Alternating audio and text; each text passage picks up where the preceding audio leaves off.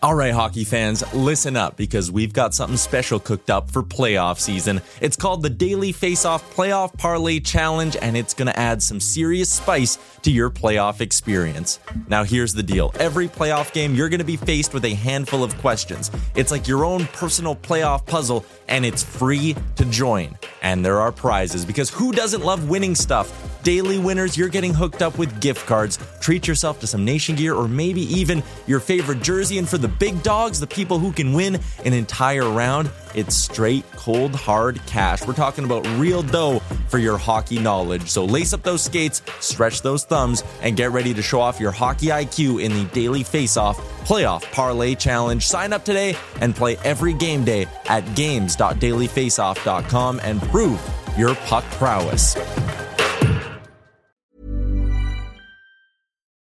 Millions of people have lost weight with personalized plans from Noom. Like Evan, who can't stand salads and still lost 50 pounds. Salads generally for most people are the easy button, right? For me, that wasn't an option. I never really was a salad guy. That's just not who I am. But Noom worked for me. Get your personalized plan today at Noom.com. Real Noom user compensated to provide their story. In 4 weeks, the typical Noom user can expect to lose 1 to 2 pounds per week. Individual results may vary. Hey, it's Ryan Reynolds, and I'm here with Keith, co-star of my upcoming film, If, only in theaters May 17th. Do you want to tell people the big news? All right, I'll do it. Sign up now and you'll get unlimited for $15 a month and 6 months of Paramount Plus Essential Plan on us. MintMobile.com/switch. Upfront payment of $45 equivalent to $15 per month. Unlimited over 40 gigabytes per month. Face lower speeds. Videos at 480p. Active Mint customers by 531.24 get 6 months of Paramount Plus Essential Plan. Auto renews after 6 months. Offer ends May 31st, 2024. Separate Paramount Plus registration required. Terms and conditions apply if rated PG. You're tuned in to Oilers Nation every day with Tyler Yaremchuk, live every weekday on the Nation Network YouTube.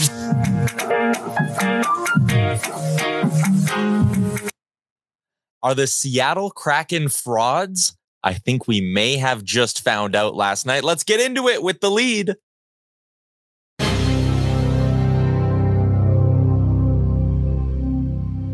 Yes, it is the lead, brought to you by our friends at Soho Yeg here on Oilers Nation every day. Soho on Jasper. You know they're going to have the place rocking on New Year's Eve. Why not go check them out? More details, sohoyeg.com. As always, it's the lead. And the Oilers, boy, are they giving us something good to talk about after that big win against the Seattle Kraken 4-3. They scored a lot early on. They scored a ton. And we are going to get to it all on Oilers Nation every day. We're streaming live on the Nation Network YouTube chat. We're going to bring on our guy Liam in a few minutes here to let everyone know what the light goal is. But yeah, it was a big 7-2 win for the Edmonton Oilers. It was more or less, well, second, third shift of the game. Oilers get a power play. Zach Hyman makes them pay. Klim Kostin scores about 30, 40 seconds after that. Darnell Nurse after that. And the Oilers were up 3-0 less than 4 minutes into that hockey game. And honestly, I don't really think they ever let up. I know the shots kind of got skewed at one point there. I'll get to all of that in a bit, but really, that was just a tremendous performance by the Edmonton Oilers, and I loved every second of it, as I'm sure all of you did as well. Give me your thoughts. Give me your takes. What impressed you the most with that victory over the Seattle Kraken? I mean, Connor McDavid, it's weird the point we're at with this guy, where he'll go put up 5 points. That's something that hasn't happened very often this year in the NHL. But he'll go put up 5 points, and we're sitting here going, he probably wasn't the biggest story from that hockey game. Like, who else does that happen to? Even Ryan Nugent-Hopkins, 4 apples in that hockey game for Nuggy. And he's not even the biggest story. Stuart Skinner stops 36 of 38 shots. He's not even in my cornerstone 3 big things from the game. Those were 3 incredible individual performances, but it feels like we're just getting used to it here in Edmonton because Stuart Skinner he's found a groove. He's this team's number 1 goalie.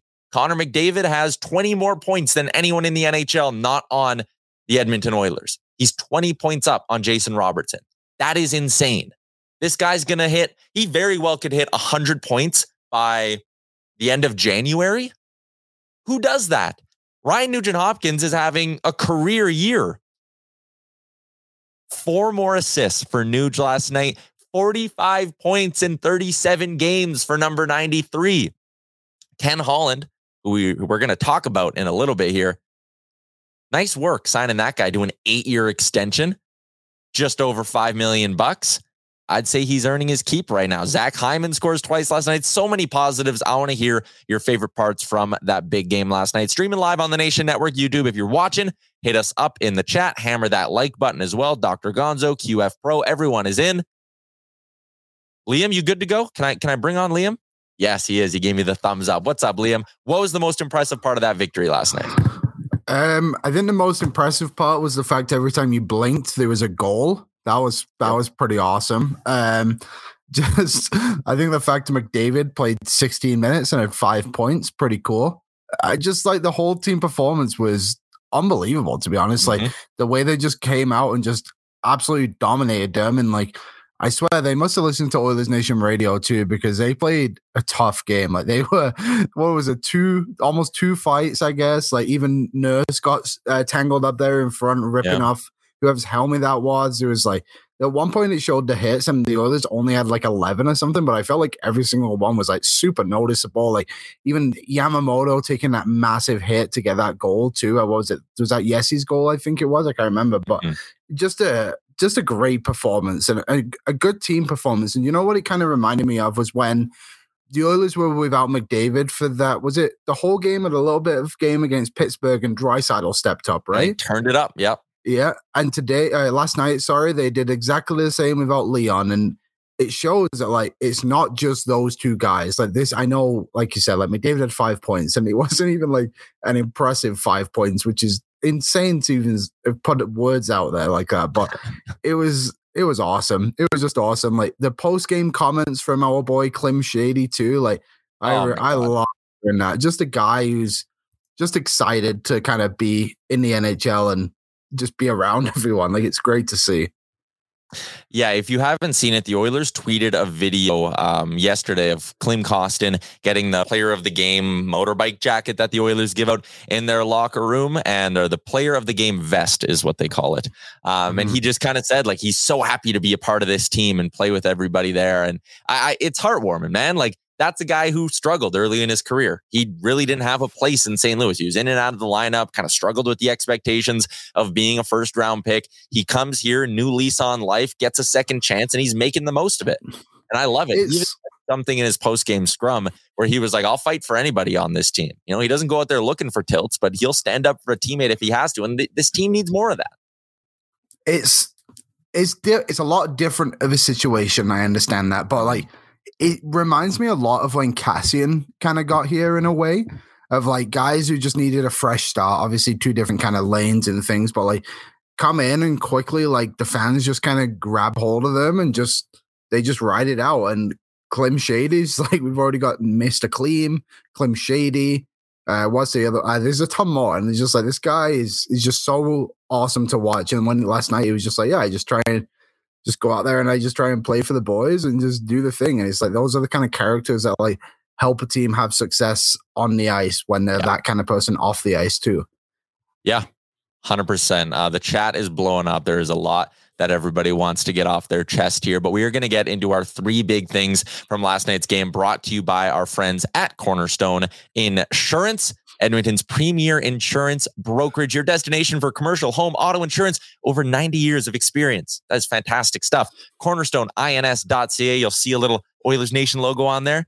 They give you a good deal if you're a Nation citizen. That's what we love about Cornerstone. First up, Liam, I actually thought, again, it was a 7-2 game. It's a blowout. But I thought their defensive game was really solid.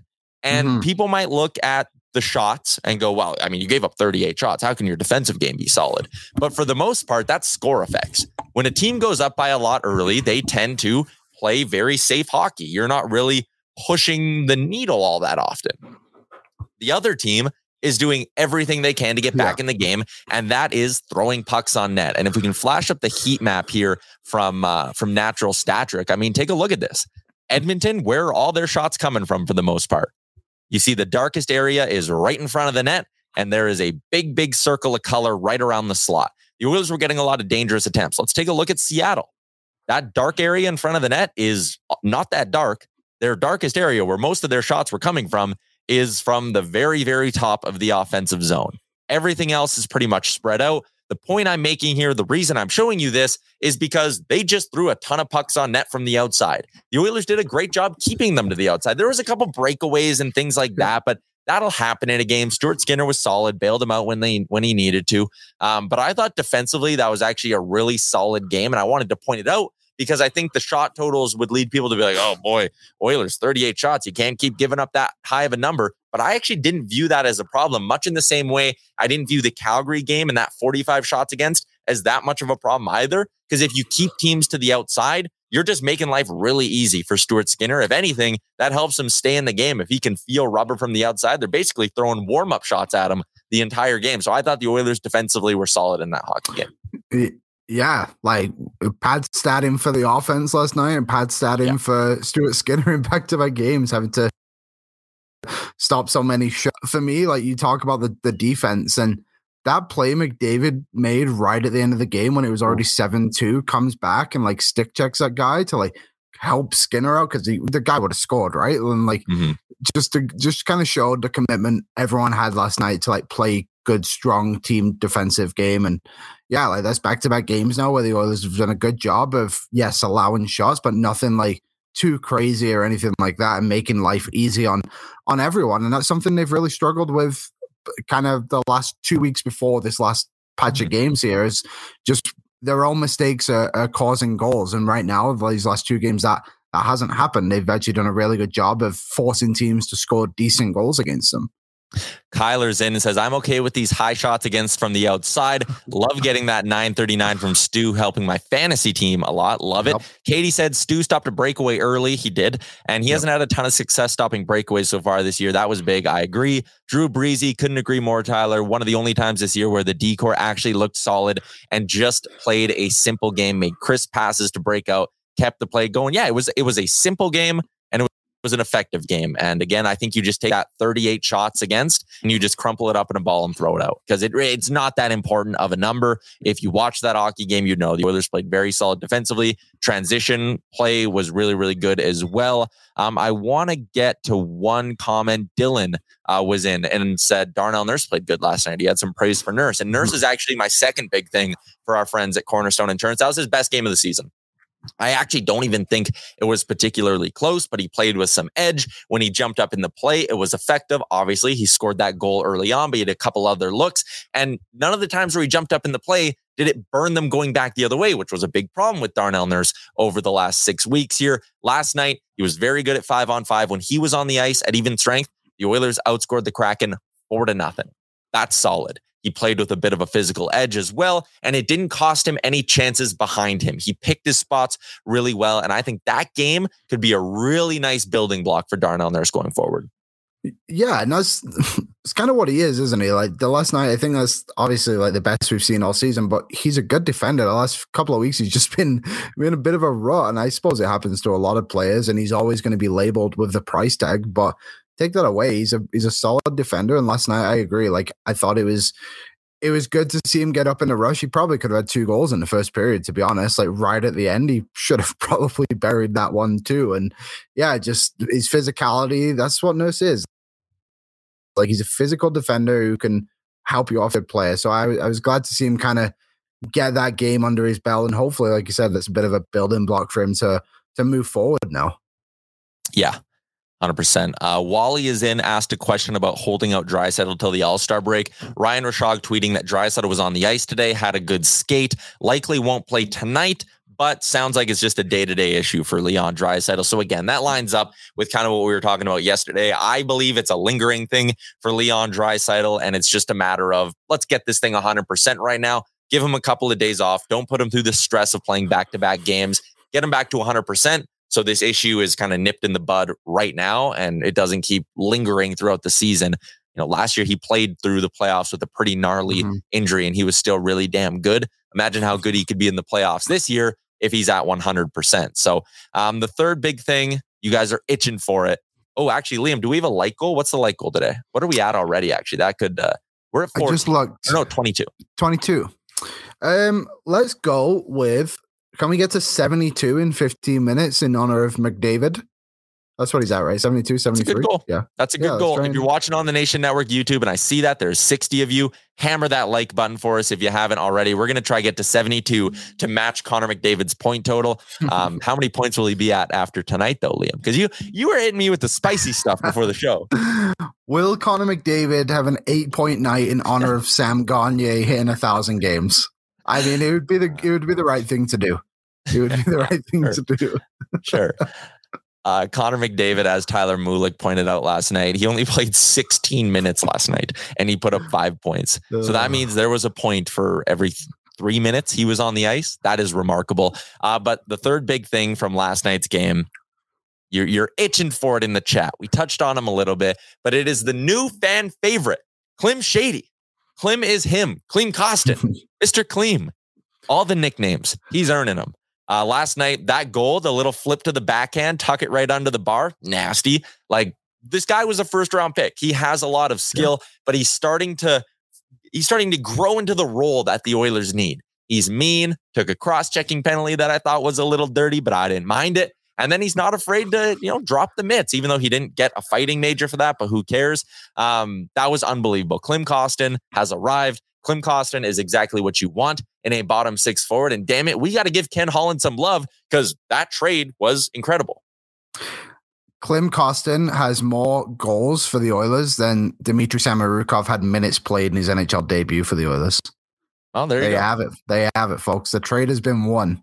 So the only thing with Klim, I think he needs maybe just more consistency on being a bit of a pest, I suppose, like to add that physicality to the team. Sometimes he kind of disappears for a game or two, but I mean, also he's a rookie in the NHL at the end of the day, or second year, whatever he is. Like, but he's just a lot of fun to kind of have out there, like a really fun personality, a depth forward who has a lot of skill and that presence on the ice, I guess you can say, and someone who isn't afraid. Like, what was the quote he said? He's like, I don't want to fight people, but I'll fight everyone if I have to.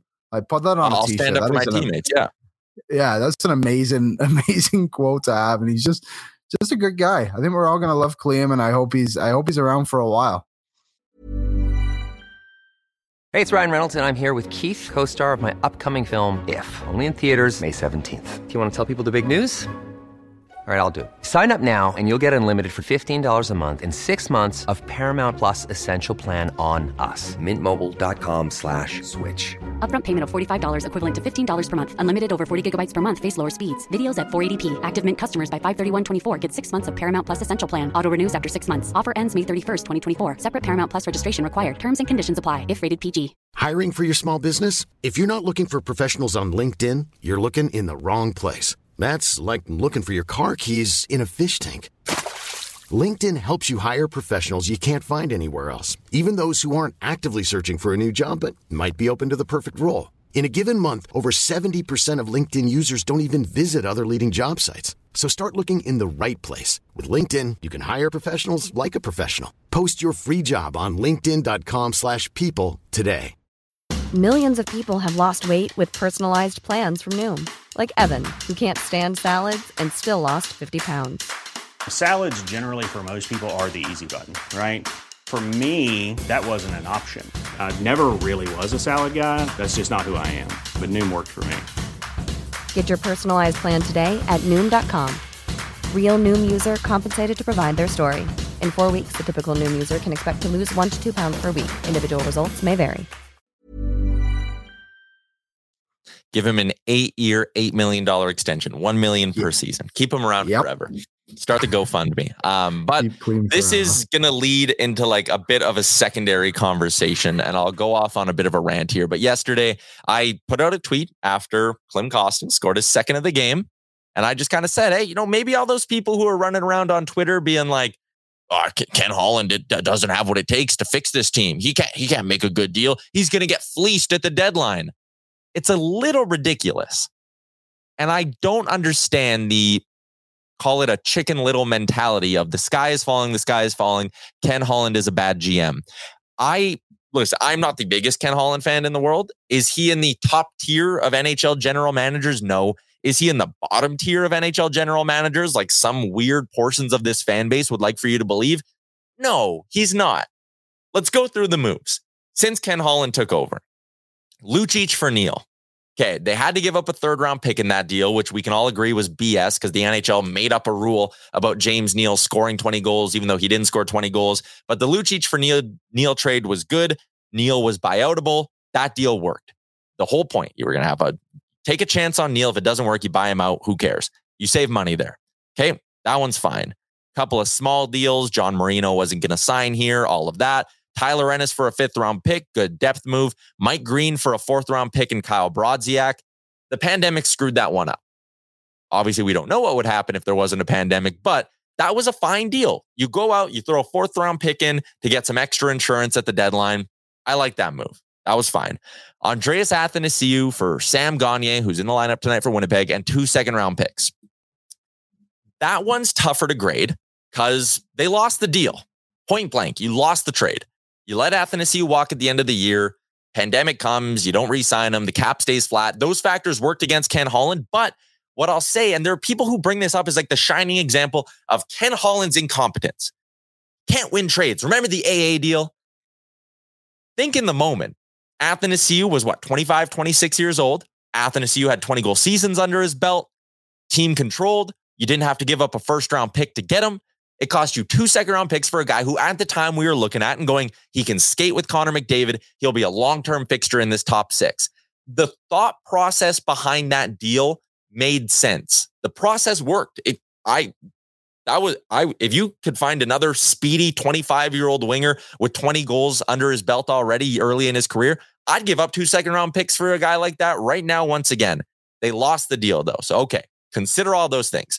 The next year at the deadline, they go get Kulikov for a 4th-round pick. Yep, sure, that was fine. I wish he would have gone all in at that deadline. That's maybe a knock against Holland, that he didn't go all in at that next deadline. Next offseason comes, that's when we get the Duncan Keith trade. Keith and Soderlund for Jones and a conditional 3rd-round pick. 3rd-round pick can become a 2nd-round pick if Edmonton wins 3 rounds in the playoffs. They don't, so it's a 3rd. That one is, in my opinion, the just flip of the Athanasiou deal. The Athanasiou deal, they ended up losing. It did not work, but the process behind it was right. You were looking to get better at the deadline. You gave up 2, mediocre assets for a guy who could help you now and in the future. The Keith deal, I didn't like it at the time, and I thought the process was bad. That is a guy who had submitted a trade list. He was basically only willing to go to Edmonton, Calgary, Vancouver, Seattle. We knew Seattle, Vancouver, Calgary really didn't have much of an interest. Seattle might have, but Calgary wasn't going to get him. Vancouver had just gotten Ekman Larson, wasn't going to get him. You still gave up a 3rd. You still gave up Caleb Jones, and you took on the full salary. If it would have been Jones in a 3rd for Keith at 50% retained, I like the process more. If it would have been Keith straight up for nothing, which again, if you look at the history, moves like Patrick Marleau, he was still a serviceable NHL player. The Leafs had to pay a 1st-round pick to get rid of him. The value wasn't there on that deal. The process I didn't love, but it worked out. Duncan Keith, important part of this top 4, got the best out of Evan Bouchard, was a big reason why the Oilers went to the Western Conference Finals last season. So if you're going to knock Holland, and this is just what I saw yesterday on the timeline as well, if you're going to knock Holland for the Keith deal, I don't think you can knock him for the Athanasiou deal. Because again, with Keith, the process wasn't good, but the result was. He didn't win the trade, but he got an effective player. And Keith was a valuable part of this team. They miss Duncan Keith right now. They don't miss him at $5 million. But if you could sign Duncan Keith for $1 million right now, you'd do it in a heartbeat because you know it would make them better.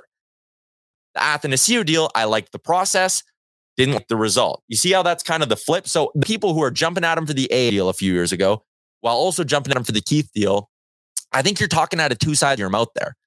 One of those was a win. One of them was a loss, no matter whichever way you want to cut it up. The Ethan Bear for Warren Foegele deal is one he gets a lot of grief for. Warren Fogel's still playing on this team. Warren Fogel's scoring goals. Carolina had to dump Ethan Bear for a 5th-round pick. I think Ethan Bear is better than a lot of people believe he is. I didn't love that deal. I would put it in the negative column. But the Brett Kulak deal was fantastic, and he signed him to a great contract. The Derek Brassard deal was whatever. The Zach Kassian deal, I like that trade to open up the cap space, but it's Holland covering up for his mistake. The one thing I don't like about Holland is he seems to like signing guys when they're coming off a heater. Zach Kassian, Darnell Nurse, when the value's not there, he seems to want to, or when the value seems at its highest, he jumps and signs these guys. In the situation like Ethan Bear, when his value's the lowest, he wants to dump them. I don't love that. And again, this isn't me saying I give Ken Holland an A+ grade for his work as the Oilers GM.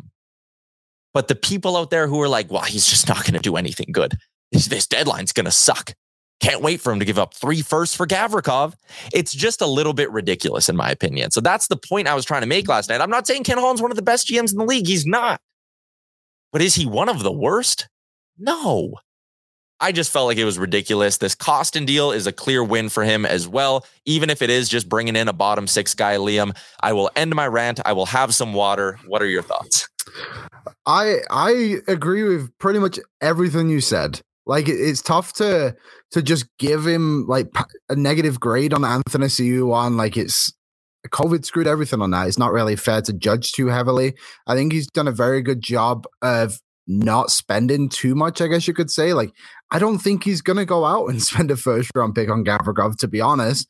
I don't think that's who he is. Like, that's just, he's not that kind of GM where he's just going to splurge the cash on a guy who's probably middle pairing defenseman. Like, that's just not who he is. And I think a lot of the signings he's made, like in free agency, like, yeah, Nugent Hopkins has been great. Hyman's been really good. Like, honestly, to get Yamamoto on that deal was pretty solid too for a couple of years. Like, the issue, like, I think a lot of people are having with Holland is the stuff that he doesn't do. And I think that's what pisses people off a lot, is seeing trades go on around the league and it's like, oh, well, why didn't we get him? But I think also something to consider is maybe we just didn't have the pieces to move it. Like, you know, like the Darcy Kemper one, like there was, what was that? Connor Timmins and a first round pick, right? Was that what Darcy Kemper went for a couple of years ago? Well, we offered Samorukov and a first round pick. Samorukov doesn't play in the NHL. You know, it's stuff like that. Like, they just didn't have the piece to get him, and everyone just blames him for that. And it's like, well, if it's not there, then how are you supposed to trade for it? It's just kind of confusing. Yeah. But I think Holland's been fine. I think he's done a very good job of not doing what Florida do, where they just throw everything at everyone, and 2 years later they're just out of cup contention and have like no money to do anything else. Like, it's just kind of, I like his approach to everything. I appreciate that he's not like overly risky, and he kind of thinks things out, I guess is a good way to put it. Tyler Mulickson had so much hope for AA. He added, though, it's brutal that he's the highest paid GM in the league. I don't care. Daryl Cates could pay him $80 million. And honestly, I wouldn't. It's Daryl Cates' money, man. Like, it's not like you're paying Ken Holland $5 million and that goes against the cap. And there's a lot of talk now, like, oh, how much is this coach getting paid? This. I really don't care. You could pay Ken Holland $30 million and it means nothing to me. I care about the player salaries only because of the impact on the cap and the impact it has on building a team. But like, if Jay Woodcroft made $12 million, I wouldn't be like, oh, geez, we need more from Woodcroft. Okay, he's your coach. Like, you pick your coach, you pick your GM, pay him whatever. The rich teams can afford to pay their GMs more. I don't know. I would say, Tyler, for people who I completely agree with what you just said, but the people who are like critical of Holland, just think about what Chiarelli was doing when he was here. And we were trading away our best players for nothing, or acquiring Brandon Manning, who literally broke Connor McDavid, for Drake Caggiula, who was like probably arguably a fan favorite. And it's just like, just think about those days for 5 minutes before you start giving it to Mr. Holland. Mr. Holland, Ken, whatever his name is, Uncle Ken. Kenny, old Dutch. If you're watching on the Nation Network YouTube, loving the comments here, hammer that like button for us as well. Eric says, I just think Holland is hilarious. Sometimes bad, sometimes good. Up and down like a toilet seat. Yeah, I mean, great line. I just think the hate he gets is a little ridiculous. Like, this team made the Western Conference Finals, and I feel like the people who hate on Holland are just the people who, they have a hard time admitting they're wrong sometimes. Like, I was mad when they brought back Mike Smith. Wasn't great. At the moment I was pissed. I said, you should have went and paid whatever for Kemper. But let's look back on last season. Mike Smith, in the last 6, 7, 8 weeks of the season, one of the best goalies in the league. Top 2, top 3, whatever you want, however you want to cut it up. He was good enough to get him to the Western Conference Finals, Game 7 shutout against the LA Kings, and he made $2.6 million against the cap. Which, again, you needed a cheap goalie because the previous GM had Mikko Koskinen on the books for $4 million.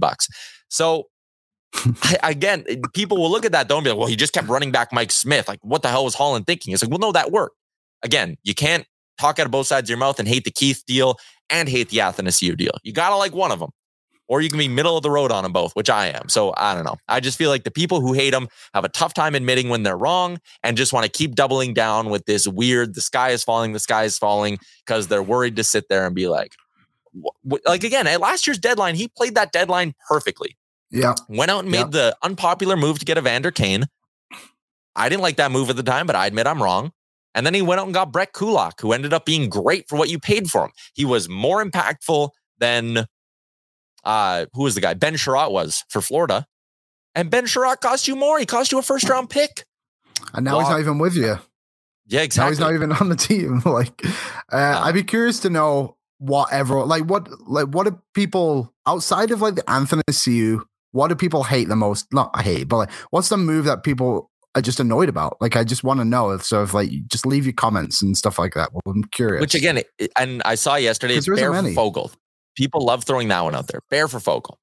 It's like, well, Bear got traded. That was a fairly inconsequential move. Like, I don't like having Fogle on the books at 2.75, but like the right side of your blue line is not an issue right now. CC Barry Bouchard, that's good. Barry's having a good year. People don't like the extension. Sure. He's having a good year. He's top 10 in scoring by a D-man, and he's been fine defensively, and he was good in the playoffs last year. So like, again, it's just people don't like admitting when they're wrong, and it's leading them just wanting to pile on Holland. That's fine. Tala's in says Campbell deal's hurting us. Yeah, right now it is. It won't. But we'll see. Forever. Yeah. It's a long contract. It could really suck. Like that one could be really bad. But again, the Campbell deal sucks. Kane deal's great. Hyman deal's great. Nuge deal's great. Kulak deal's great. Nurse deal sucks. CC deal, pretty good. CC deal's unbelievable. Yep. Skinner deal's going to be great. So again, I don't know. My point isn't to be like pumping his tires, and I feel like I'm getting that way a little bit right now. That's not my point. I'm not trying to be like best GM. Look at all these great moves. But the people who are like, well, we'd be winning cups if it wasn't for Holland. We probably wouldn't. Process. A lot of people saying they wouldn't mind paying big for Chychrun. Yeah, sure. I would too. But again, we don't know what we don't know. There's a lot of like, oh, you give up the 2 firsts in Broberg and get Chychrun. What if Arizona's sitting there and their pro scouts and their amateur scouts go, oh, we don't like Broberg. We're doing it for Holloway, or we're not doing it. Okay, are you giving up 2 firsts and Holloway for Jacob Chychrun? Some of you might say yes. I wouldn't. So I don't know. There was people on Twitter talking like last night. I think Mark Spector was actually one of them, was saying it would be Dylan Holloway and 2 first-round picks, maybe even plus. I don't know. You could do that, sure. Like, I'm not saying Chychrun's bad by any means, but it just doesn't feel like Holland's the kind of the guy to do that. And also, like, maybe I'm wrong, Ty. I just couldn't think of like a deal that was like that blockbustery where you had to give up 2 first-round picks in Holloway. The only one I kept thinking of was Hampus Lindholm last year, but that didn't seem like as steep, right? Or am I wrong? Lindholm was pretty steep, and they signed it was steep. But it wasn't 2 first-round picks. It wasn't a decent prospect, first-round pick, John Moore, and then another pick, I believe it was. I think that was the deal. And then they signed him to the 8-year ticket. Yeah. And that was a part of it. That's the reason they paid so much, is because they knew they had the extension ready. It was Urho Vakinen. John Moore was the cap dump, a first and 2 seconds. Okay, so it's somewhat similar, I guess. So yeah, you're looking, if you want to compare like apples to apples, Lindholm to Chychrun, I think the differences are Chychrun's under contract for less, sure. Lindholm you would have had for the 8-year extension, all that, but Chychrun's younger and maybe better.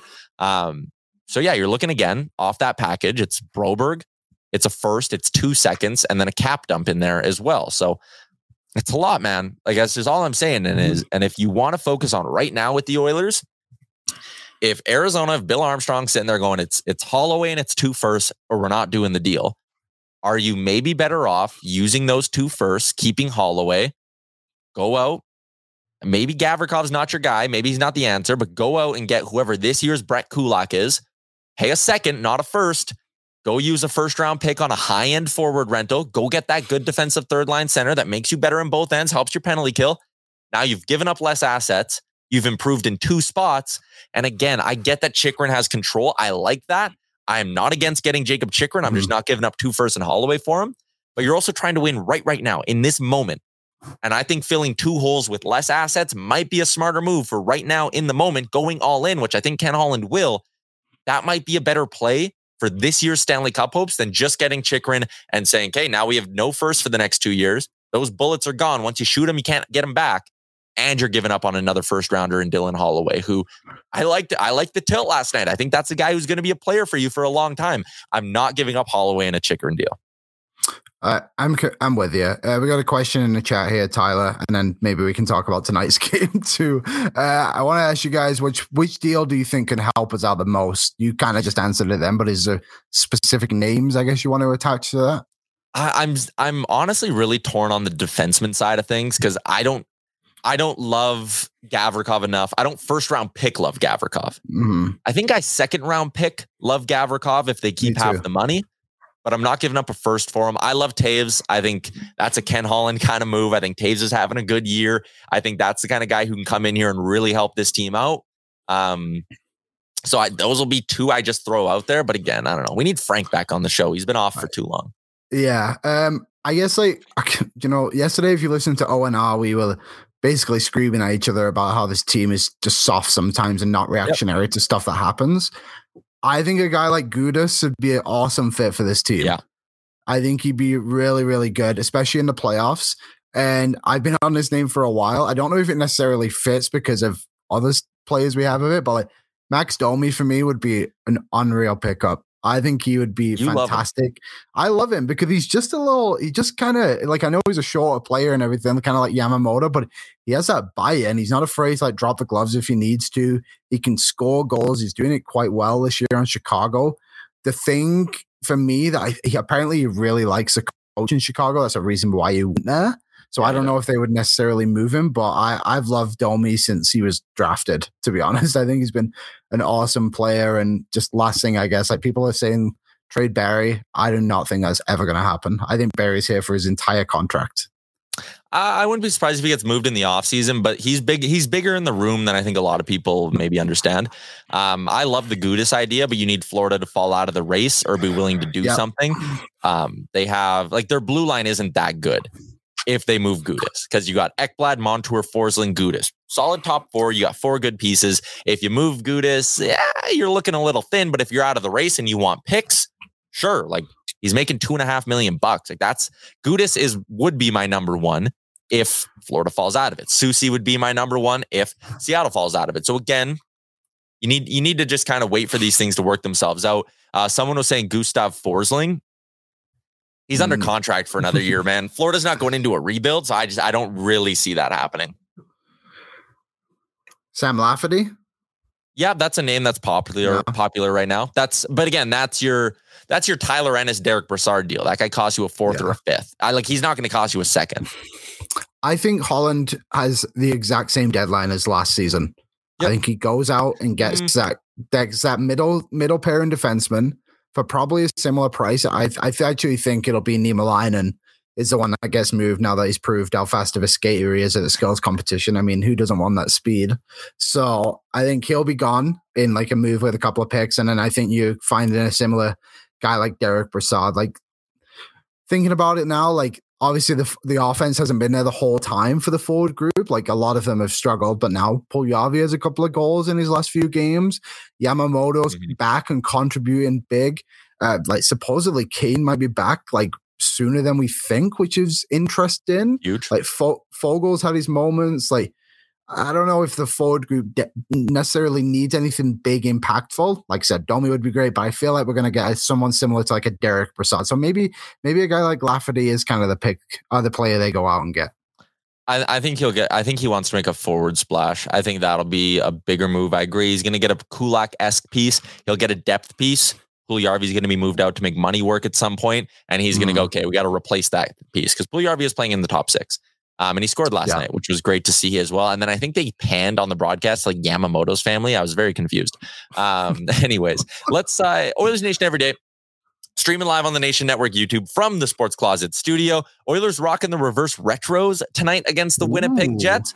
If you want to get your own reverse retro, Sports Closet has a ton of players, and they have a bunch of the gear as well. Like it's like a starter jacket style thing with the reverse retro logo on the back. It's sick. Head to their website, sportscloset.ca, or if you're in St. Albert, Sherwood Park, or by Kingsway Mall, you can swing in, check them out in person. Sherwood Ford Giant pregame edition of the show brought to you by Sherwood Ford and their Mobile Service Center. It works. There is a link in this YouTube description to check it out right now. Let's get into things here. The Winnipeg Jets rolling into town. Oilers on the second of back-to-backs. Liam, this is a Jets team that is having a really damn good season. Connor Hellebuyck's kind of been carrying them for the most part, but that's fine. They scored a decent clip, even though they're banged up right now, but they don't give up a lot of goals. Their penalty kill is good as well, and they're competitive in a very competitive Central Division. We can take a peek at the standings here as well, which show just the wild card and the Pacific. But a big reason why Colorado is in a wild card spot is because teams like Winnipeg and Dallas are having such strong seasons. So with all that being said, point I'm getting to, tough matchup tonight, especially considering you're on the second of back-to-backs. Yeah, and possibly without Leon Draisaitl too. Like, it's going to be a difficult game for the Oilers, but also Winnipeg's missing a couple of players too. Like, Ehlers isn't going to play, and then Blake Wheeler as well. Like, they're not as deep as they usually are in the forward group, but at the end of the day, they got Connor Hellebuyck between the pipes, and that guy could win a game on his own any given night, right? So when they're a very good team, and like you said, like division they play in, they have tough games every single night. They don't have, I guess they do have like an Anaheim in Chicago, and we lost Anaheim, so I'll take that back. But they're a good team, and Josh Morrissey has been great for them this season. I believe he's going to be in tonight, right? There's reports saying he's back. Hey, you know what? Let's just get right into the lines for the Winnipeg Jets, because you are right, Liam. Josh Morrissey is healthy and back in the lineup, so not great timing from an Oilers perspective there. Pierre-Luc Dubois on the top line with Kyle Connor and our boy Sam Gagner. More on him in just a second. Mark Scheifele with Adam Lowry and Carson Kuhlman. Kevin Stenlund with AJF, Axel Johnson Farabee and Morgan Barron. Gustafsson with Asamont, that's a handful of a name, and Jansen Harkins. And then on the blue line, it's Morrissey with DeMello, Sandberg with Pionk, and Dylan with Ville Heinola. They're banged up. They're missing Ehlers, missing Wheeler. That hurts them a lot. This team isn't very deep. The injuries are impactful, but at the same time, Connor Hellebuyck's in net, Liam. So that's a guy that's tough to beat. Yeah, exactly. Like, he's a fantastic goalie, and it's funny you say Neil Pionk. He's one of those players I just forget about until you see him, and you're like, that guy is such a pain in the ass to play against. So I'm not excited to go up against him. But yeah, like, they're not as deep as the Oilers, and like the Oilers are going to be missing Kane. Obviously, Draisaitl's likely not going to play either, but Oilers still look strong because RNH is having a career season and stepping up to the Oilers. And like last night, he had 4 points. So hopefully the Oilers can build some momentum from that big win last night and kind of move into it. I guess we'll jump into the Oilers right away. But like, people are asking, goalie tonight? Are you going Campbell? Or are you going Skinner? I think it's such a tough call. No, man, you can't. It's too early in the season to be going with a guy on back-to-backs. You go with Campbell tonight. Give him his moment. Let's see if Campbell can steal you one. You need Soupy to come through. I mean, I agree. Eventually, you've got to play him. Play him. But I don't know. It feels like every time we think Campbell's going to play, Skinner plays. Like, I would have played him last night, probably. And even the Anaheim game, I would have played Campbell and Phoenix. And now here we are, and he didn't play any of those games. It's just Woodcroft has just got us all playing. What's it saying? He's playing chess while we're playing checkers or whatever. Like, I truly have no idea what he's going to do.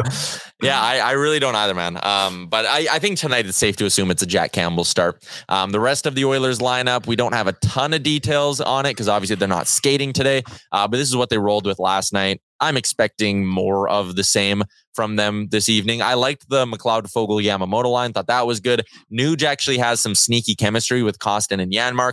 That's all fine. You know, maybe you consider going 11-7 if Broberg's healthy, but I would expect same lineup tonight for the Edmonton Oilers with Campbell starting over Skinner. Because again, it's too early in the year. If this was game 81, if this was game 75, and it's like we are in a dogfight for a playoff spot, Skinner starting. But we're not. Yeah. It's December. Yeah, I guess you don't want to have that controversy in the dressing room at the moment or conflict with the coach. So, yeah, maybe Campbell's the guy. And you know what? He's been okay. He's been better, I guess is a better way to put it. He's got that new pads. We got to test those out. We got to get those not as stiff or as stiff, whatever I guess he wants them stiff, right? With the rebounds, it's very hard to predict. Just stop the puck, Jack. I don't care what you wear. Just stop the puck.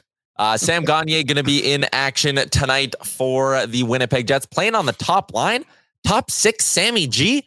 1,000 games in the NHL. He hit that mark the other day. I fully expect Sam Gagner to get a nice little video ovation tonight from the Rogers Place crowd. I'm sure the team will put something together. 1,000 games for this guy is wildly impressive, and not impressive from the perspective of like, oh, well, he was a 6th overall pick. Yeah, like the Oilers were expecting him to be a franchise center of sorts, right? But when you go through his career, to get to 1,000 game in the NHL, when you had the expectations of being a top 10 pick, and then from there, remember 2015-16, that guy was in the American League. 2018-19, that guy was in the American League. Reinvents himself every single time and bounces back. Like that time he went to Philly, was not good, had to go down to the American League, reinvents himself with Columbus, power play specialist, bottom 6 guy, learned to kill penalties, found a spot in the league for a few years. Comes back to Edmonton again. He was in Bakersfield for a bit, actually in the Oilers organization too, but he comes back to Edmonton, puts together some good games, and then he goes to Detroit, finds this role as like a guy who can mentor your young players. He can come in and out of the lineup, almost like a player coach at times. And the Jets scoop him up again this year. 1,000 games is a huge accomplishment for this guy. He was one of my first favorite Oilers when I was a kid. I loved him. And it's great to see him hit this mark and kind of carve out the career that he has, because it's been a great one. Yeah. I mean, when I moved to Canada in 2007, that was Sam Gagner's draft. And I remember seeing him walk on the stage. So he was like, my first Oilers memory, I guess you could say, was the Oilers drafting Sam Gagner. So it is really cool to see him get 1,000 games, and it's cooler to see him get it close, like it's 1,001 tonight. But it's like really good that it's still kind of fresh in everyone's mind, and hopefully, like the Oilers do something. I'm sure they will. They're really good at this stuff, and just to honor him because he was a great Oiler, just a great leader. You know, like for some guys, like, they don't want to go and play in Bakersfield for a handful of games. Like they'll just say no and sit in the stands. But he went down there and played and spent all those years in Detroit. Like he has like 11 playoff games played or something. Like this guy has been through the thick of it in the NHL, and he's made it all the way to 1,000 games, and it's just awesome. And he has an 8-point night to go along with it, which was something I think every Oilers fan will remember forever. Yeah. It is a double Sherwood Ford Giant game day, Liam, because not only do the Oilers play at 8, but we got Canada-Sweden at 4:30, the annual New Year's game at the World Junior Hockey Championships. And this tournament has been unbelievable. Like, this is the first year I felt like the hype was really back for this thing, and it's lived up to it. Like the upsets, Canada losing to Czechia. Even today, you had Slovakia losing, and they had a chance to clinch up first in the division, more or less, or in their group. So things are complicated right now. But here's I think the easiest way to put it. Right now, Czechia is beating Germany 2-0. They should hold on to that. If Czechia holds on, Canada can't win the division, correct? Yes, there's only one way they can do it, and that's if Germany win in regulation and Canada win in regulation, or maybe overtime or something too. I can't remember. But basically, Germany have to win. So it doesn't look like that's going to happen. It's halfway through the game. Czechia is up 2-0 on Germany. So there are two scenarios. If Canada beats Sweden, they will either play USA or Slovakia in the quarterfinals. If you lose to Sweden, you play either Finland or Slovakia. And that will basically be based on the outcome of USA-Finland, because the winner of that one is going to come first. And then if USA loses, I think they're third. If Finland loses, they're second. Slovakia's third, right? So you kind of see how those three can sort themselves out. On the flip side of that, Canada is either coming first, second, or potentially third as well. Yeah, like very confusing. There's a lot going on there. I guess from a Canadian perspective, they just got to win tonight. They got to win to like prove that they're not frauds, I guess you want to call them that. Like, it's great to have two big wins over Austria and Germany, but if you can't beat Czechia and Sweden, then you're not really true contenders in the tournament, right? So they've been a lot of fun to watch. Like, even that game, the first game, like it was a weird one. Like, it was definitely entertaining. I don't know. What did you think about the Michigan attempts? Two of them.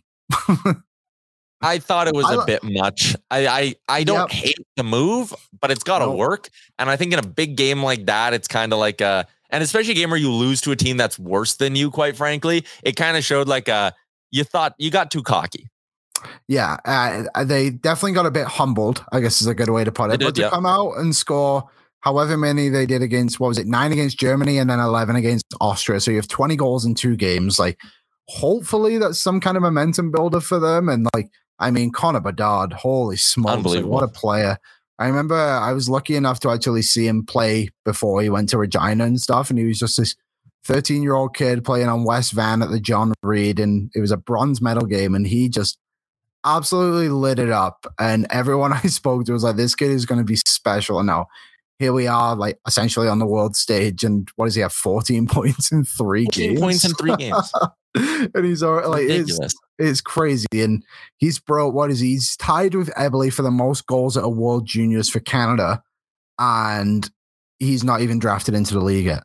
It's absolutely insane what he's been able to do. And I'm so excited to see what he can do, obviously the rest of the way of the World Juniors, but also like when he gets to the NHL, because we all know what the conversation's going to be. And I'm low-key hoping Vancouver might get him, just so we see it often. Like, I just want to see it a lot. They want the best on best, and to get Bedard versus McDavid 3 or 4 times a year would be fantastic. Yeah.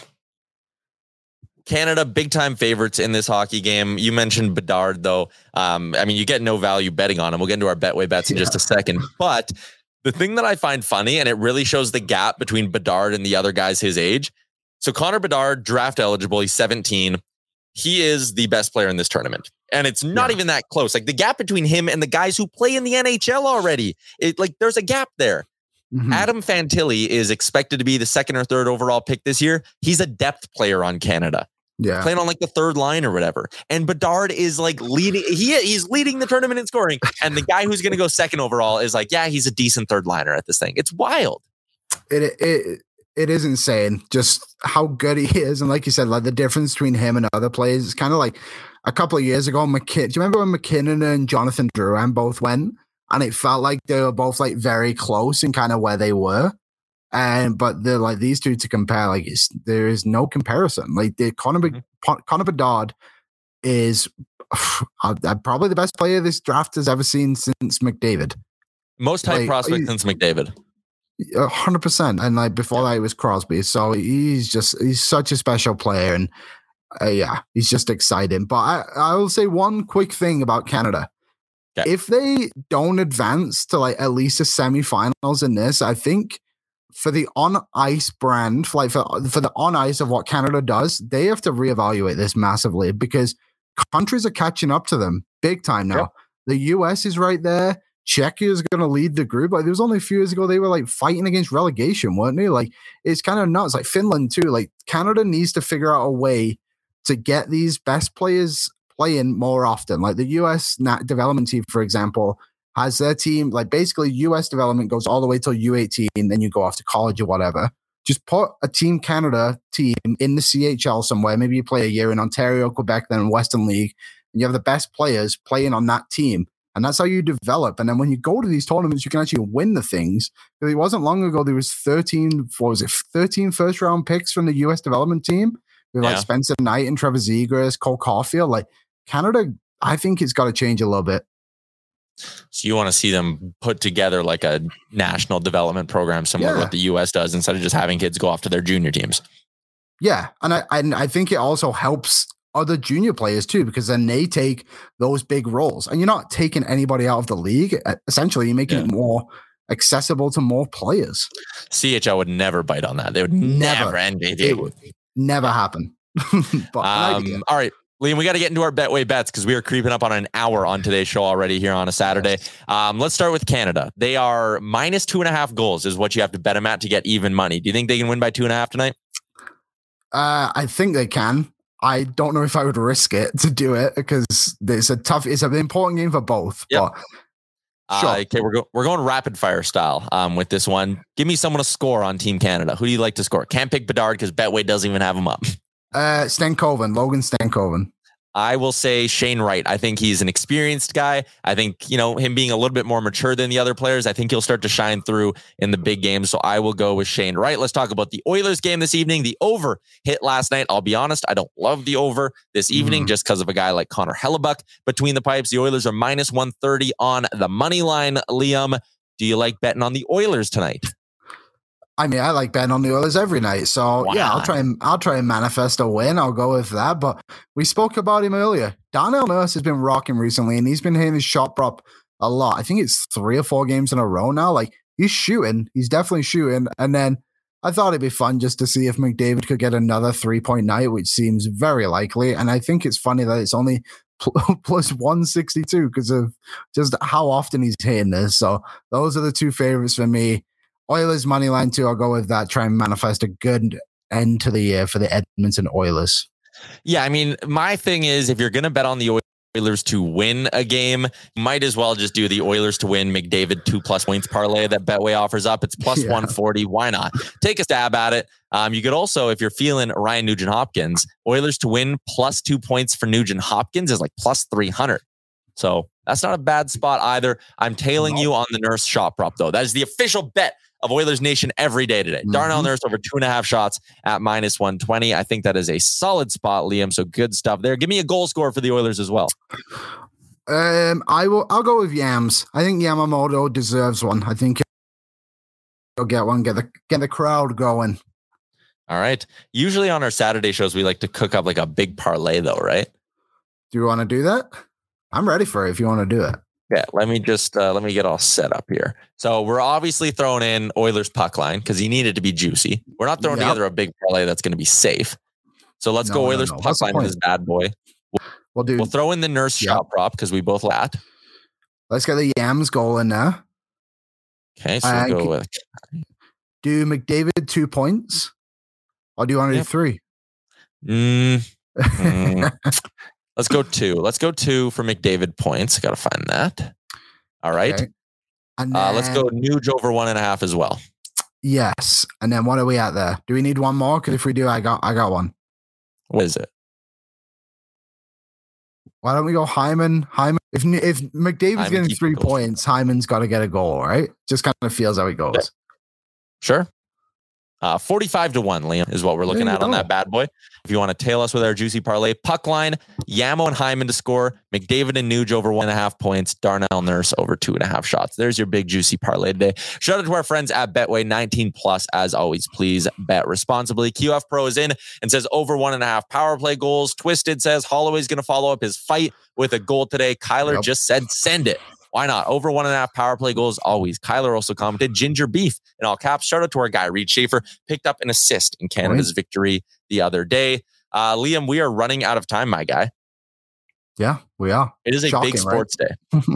This flew by, but it is a big sports day. Before you leave the chat, if you're watching on YouTube, hammer that like button as well. Maybe we can scoop up our last 13 likes that we needed right here at the end. Shout out to our friends at Sherwood Ford the Giant. Again, if you want to learn more about their fantastic mobile service department, link in the YouTube chat. Sports Closet, Soho, Cornerstone Insurance, Betway, and you, Liam. Happy New Year's, buddy. Thanks to everyone who tuned in the first couple of months. This was a lot of fun. We're going to keep it rolling in 2023. Yeah. Happy New Year to everyone. Hope everyone has a good night. Hopefully we're celebrating a sweet, sweet Oilers victory. And if you're at the rink, give Sam Gagner a nice round of applause from us too. He deserves it. There you go. Happy New Year, everybody. Thanks for tuning in. As always, we'll be back on Monday with a new edition of the show, and we will chat with you then. Happy New Year.